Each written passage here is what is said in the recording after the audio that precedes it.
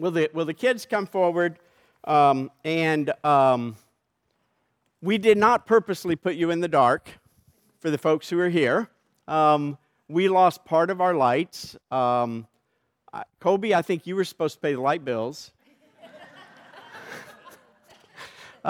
We don't know what happened, but we've lost part of the lights. Before communion, we will turn on the overhead lights. But for now, we'll just let you sit in the darkness. That way, when the lights come on, you'll be in the light, right? Hopefully, that's what happens. Hey there. How you doing today? Good? Did you wave to the folks at home? I don't know if they can see you. You may have to stand up and wave. You stand up and wave to them? There you go. Okay. Say hi. I bet you they're waving back. What do you think? Probably. No, you don't think so? Maybe not. I don't know. Well, tell me something. Why do you hang out with your best friend? Huh? Why? Because when we first met in kindergarten, I said, we want to be best friends, and you said yes. Okay. So because they wanted to spend time with you? Yes? Because you care about them? Because I haven't seen them in a while. Because you haven't seen them in a while? Okay. So why do you talk to your best friend? Or do you not talk to your best friend? You do? Okay. Is there anybody here who doesn't talk to their best friend? Okay, that's good. That's good, because if you don't talk to your best friend, we may need to talk about what a best friend is. Why do you talk to your best friend? Yes? For someone that I can just, explain my life to. Oh, so you can share life with them, right? You can tell them things you may not tell everybody else, right? Good. Yes, sir. Tell them about Jesus if they don't know about Jesus. Okay, so you share about Jesus with them also, because Jesus is important to you. Good. Anybody else? Hey, buddy. How you doing? I haven't seen you in a while, have I? Give me a 5. All right, good deal. Okay, so this is what I want you to think of. We talk about prayer a lot, and we talk about God. I want you to think of God and Jesus. I want you to think of them as your best friend, okay? And I want you to do that because I want you to think about when you talk to God, you can talk to God just like you talk to your best friend. Did you know that? And you can spend time with God because God cares about you, right? God loves you and He wants to spend time with you. And God cares about what's going on in your life. So when we think about prayer, oftentimes we think about these things that we ask God for, but really prayer is just about communicating with God, just like you talk to your best friend. So when you think about God, I want you to think about the relationship you have with your best friend. And when you talk to God, when you pray, I want you to think, talk to God the same way you talk to your best friend. Can you do that? You want to try that this week? Maybe? Okay. I'm gonna have you repeat after me. We're gonna say a prayer. And maybe you can remember part of this, and you can say this each day this week, okay? So we're going to start out this way. Okay, ready? You repeat after me. Good and loving God. I want to help other people know about your love. So help me to do all the things I can to share your love with others. And forgive me when I mess up. And help me to do better next time. Keep me connected with you all day long. Amen. All right, good deal. Maybe I'll get that out there and you all can have that. Will you try some form of that this week as you pray? You all can go back to your parents.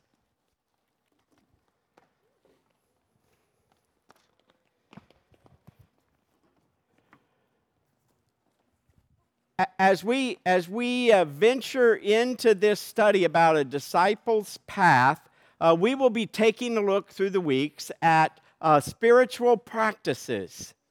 And if you're reading the book, you're already familiar with some of the spiritual practices that the author of A Disciple's Path highlights. So each week we will focus on some different spiritual practices, and we'll talk about the importance of those practices and how we might think about where we are and what next steps we need to take in a particular spiritual practice. But before I talk, today we're going to focus on prayer, but before I talk about prayer, I just wanted to make sure that we understand, because sometimes we think of prayer and reading Scripture and coming to worship and small groups. We think of those things often as ends. In other words, we think that they are things that we do, and when we do them, we're finished. But they are actually means by which we open ourselves up to God. You see, spiritual practices themselves don't do anything to us other than open us up so that we can be connected to God, so that we can experience the presence of God, so that the Spirit can work within us to shape us and to transform us. And so these spiritual practices, these habits that we put into place are things that allow us to live a lifestyle connected to God. Now, I find it interesting in our companion book that we're using this week, the author talks about a study, an article he came across about heart patients.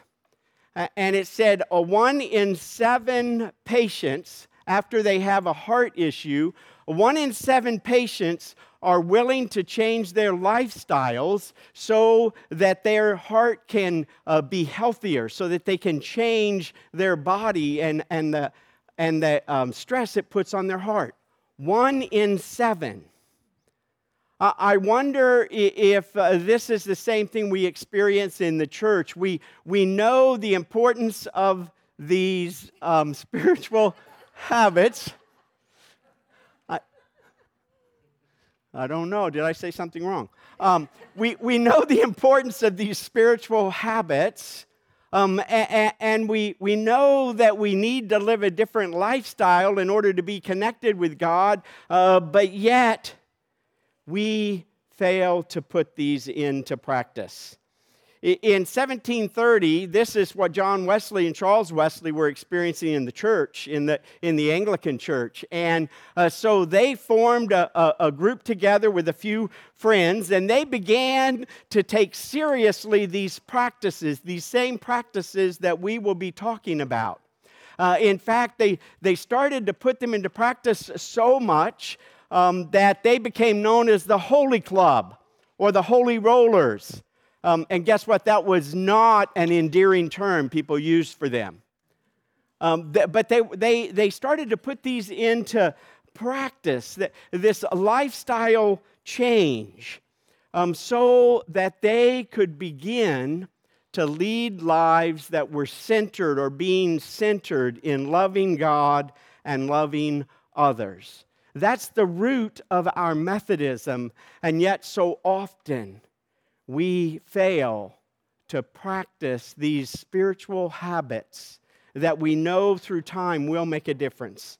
And so today we're going to take a closer look at prayer. And I thought originally I would read, we're so familiar, often when we talk about prayer, we read from Matthew or Luke about where Jesus teaches the disciples to pray and teaches the Lord's Prayer. But I thought we would take a look at a couple of different places where we see Jesus at prayer.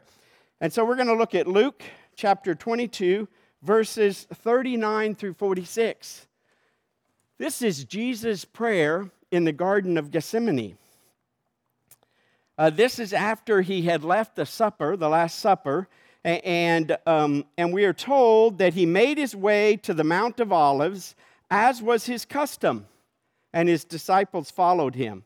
And so it's important to see this is not just, often we think of this as something Jesus did just on this night, but this tells us that Jesus often, when he was in Jerusalem, would make his way to this garden with his disciples, for it must have been a place of prayer. And when he arrived, he said to them, Pray that you won't give in to temptation." He withdrew from them about a stone's throw, and he knelt down and he prayed. He said, "Father, if it's your will, take this cup of suffering away from me. However, not my will, but your will be done." Then a heavenly angel appeared to him and strengthened him. He was in anguish and prayed even more earnestly. His sweat became like drops of blood falling on the ground. And when he got up from praying, he went to his disciples and he found them asleep. Overcome by grief, he said to them, "Why are you sleeping? Get up and pray so that you won't give in to temptation." Again, we find another prayer that Jesus prayed. It's in John 17. In fact, the whole chapter of John 17 is a chapter of Jesus praying for and over his disciples before his death and crucifixion. And I want to pick up this particular prayer beginning in verse 20. After Jesus has, in the middle or toward the end of this prayer, this is what Jesus says. "I am not praying only for them," meaning the disciples in front of him, "but also for those who believe in me because of their word." In other words, Jesus was praying for us. He was praying for everybody who would come to believe because of what disciples shared. He says, "I pray they will be one, just as you are in me and I am in them. I've given them the glory that you gave me so that they can be one just as we are one. I in them and you are in me so that they will be made perfectly one. Then the world will know that you sent me and that you have loved them just as you loved me." And then I want to read one more passage. It comes from Philippians chapter 4. It is one of the letters that Paul wrote while he was in prison. And this is what he said to the church at Philippi as he wrote to them. Philippians chapter 4, verses 4 through 7. "Be glad in the Lord always. Again I say be glad. Let your gentleness show in your treatment of all people. The Lord is near. Don't be anxious about anything. Rather, bring up all your requests to God in your prayers and petitions, along with giving thanks. Then the peace of God that exceeds all understanding will keep your hearts and minds safe in Christ Jesus." Now, as we hear these prayers, as we hear Paul sharing and praying, I want us to think not just about how to pray. I think so often people ask, how do we pray? What's a good way to pray? And this week in your studies, you will be looking at ways to pray. But before we talk about how to pray, we really need to talk about why is it that we pray. Yes? I think sometimes we skip to the how, and unfortunately, we miss the why. In these passages, Jesus makes it clear. What does he say to the disciples when he says, "Come away with me and pray"? He says, "Come away so that you might resist temptation." Come and pray so that you might resist temptation. In John 17, Jesus prays, and his prayer, in essence, is a prayer that to keep him connected and to keep the people of God. In other words, prayer is a way that we commune with God. We pray so that we might be in relationship with God. And then I love in Philippians where Paul talks about praying, and he says, don't be anxious. When we feel anxious, we're to take that anxiety to God and to share it with God. And the results of turning things over to God in prayer and sharing them with God is that we might experience a peace that exceeds our understanding. Have you thought about prayer in that way? I wonder. You see, prayer is not just us giving God a list of what we want done. Prayer is not just us talking to God and telling Him what we want. Neither is prayer some magic that if we do it in some form or fashion, or we get a certain threshold of people, like 50 or 100 people, then it will happen. Prayer is not a means for us to manipulate God. The purpose of prayer is to deepen our intimacy with God. The purpose of prayer is to deepen our relationship and our intimacy with God. It is a way, prayer is everything we do to communicate with and commune with God. A prayer is our means of staying connected to God. And in fact, I would argue if we heard these passages well, Jesus, in essence, is not only teaching but demonstrating that prayer is the way that we prepare ourselves for life's challenges. Isn't that what Jesus was doing in the Garden of Gethsemane? He was preparing himself for the challenges that he knew were coming. And prayer was a way for him to be prepared for that. Prayer was a way for him to commune with God. And not only communicate to God that he was hoping that this would pass from him, but also to open himself up and say, but I want to be aligned with you and your purposes. Prayer is not just a way for us to talk to God, but it is a way for us to hear from God.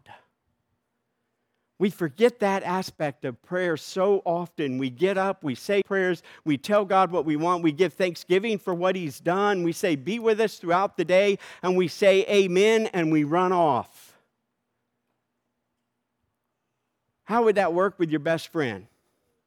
Yeah? If you were having a conversation with your best friend and you told them everything that was bothering you and you told them what you wanted, you gave thanksgiving for them and then you ran out the door and never gave them a chance to speak to you.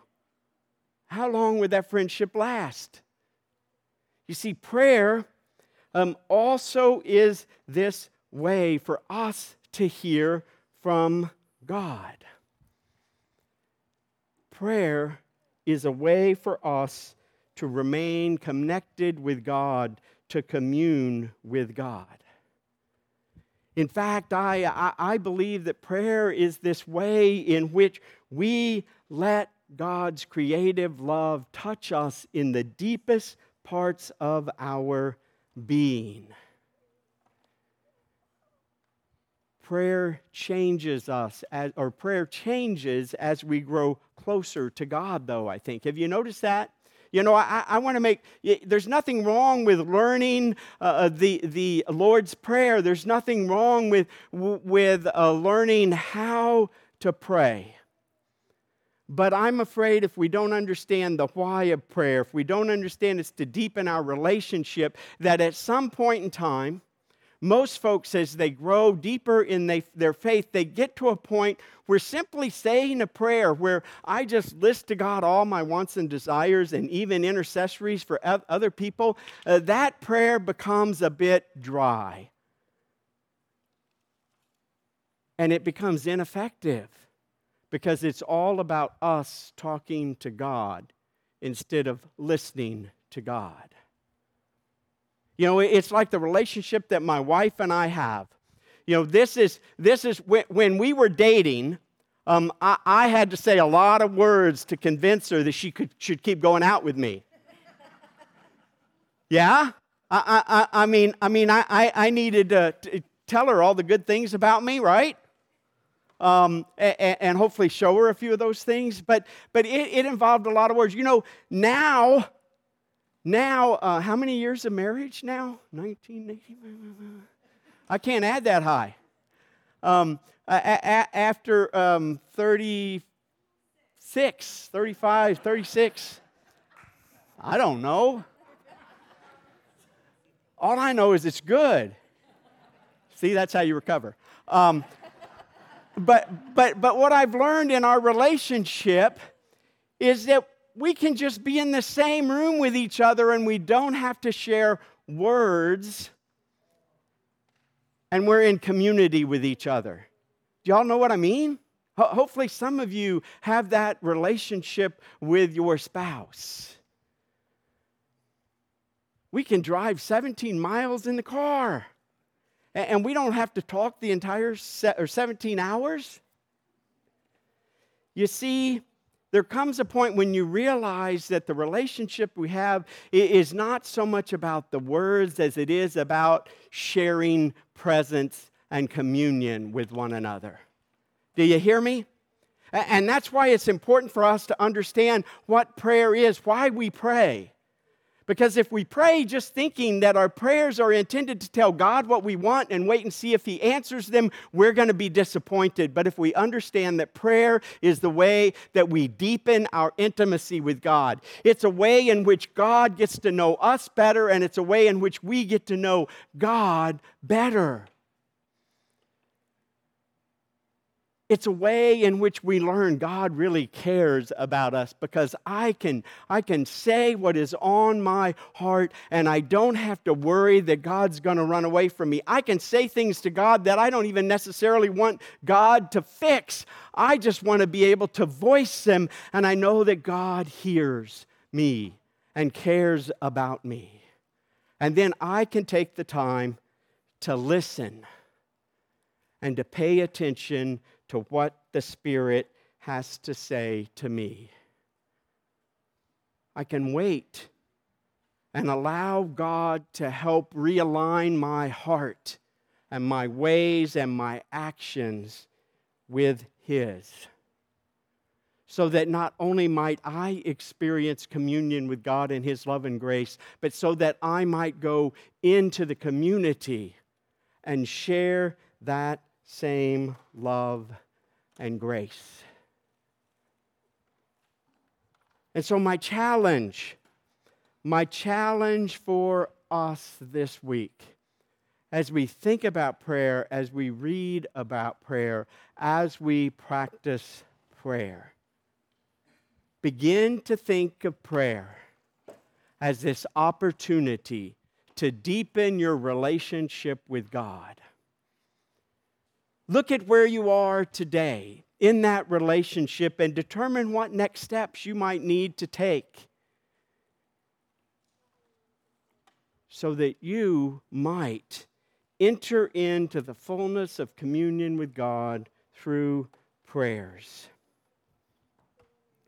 I don't know about you, but the longer I journey with God, the harder time I have separating life from prayer. The more time I spend with God, the more prayer and life are so intermingled that I just go through, on a good day, I go through the day in conversation and in awareness of God's presence. And when I do that, I find that I'm more attentive to other people. I find that I'm more gracious and loving. And when I know that I have failed to be in connection with God, do you want to know what a day without prayer looks like? Now, maybe you all don't have any of those days. You know, pastors have days where we just get so busy we forget to connect with God too. It happens. And you probably don't want to be around me on those days, because I become more irritable. I get more, I get a heavier heart. I have more anxiety. I focus more on myself than other people, and I can become cynical. But when I go throughout my day, seeking, as Paul tells us in 1 Thessalonians, in 1 Thessalonians 5, I think it's chapter 5, verse 18, I think he says, rejoice always and pray constantly. Pray continuously. When I do that, I find that I am a much more effective disciple of Jesus Christ. And that I am truly able in those moments to live and to love like Jesus. Because I am in tune with the Holy Spirit.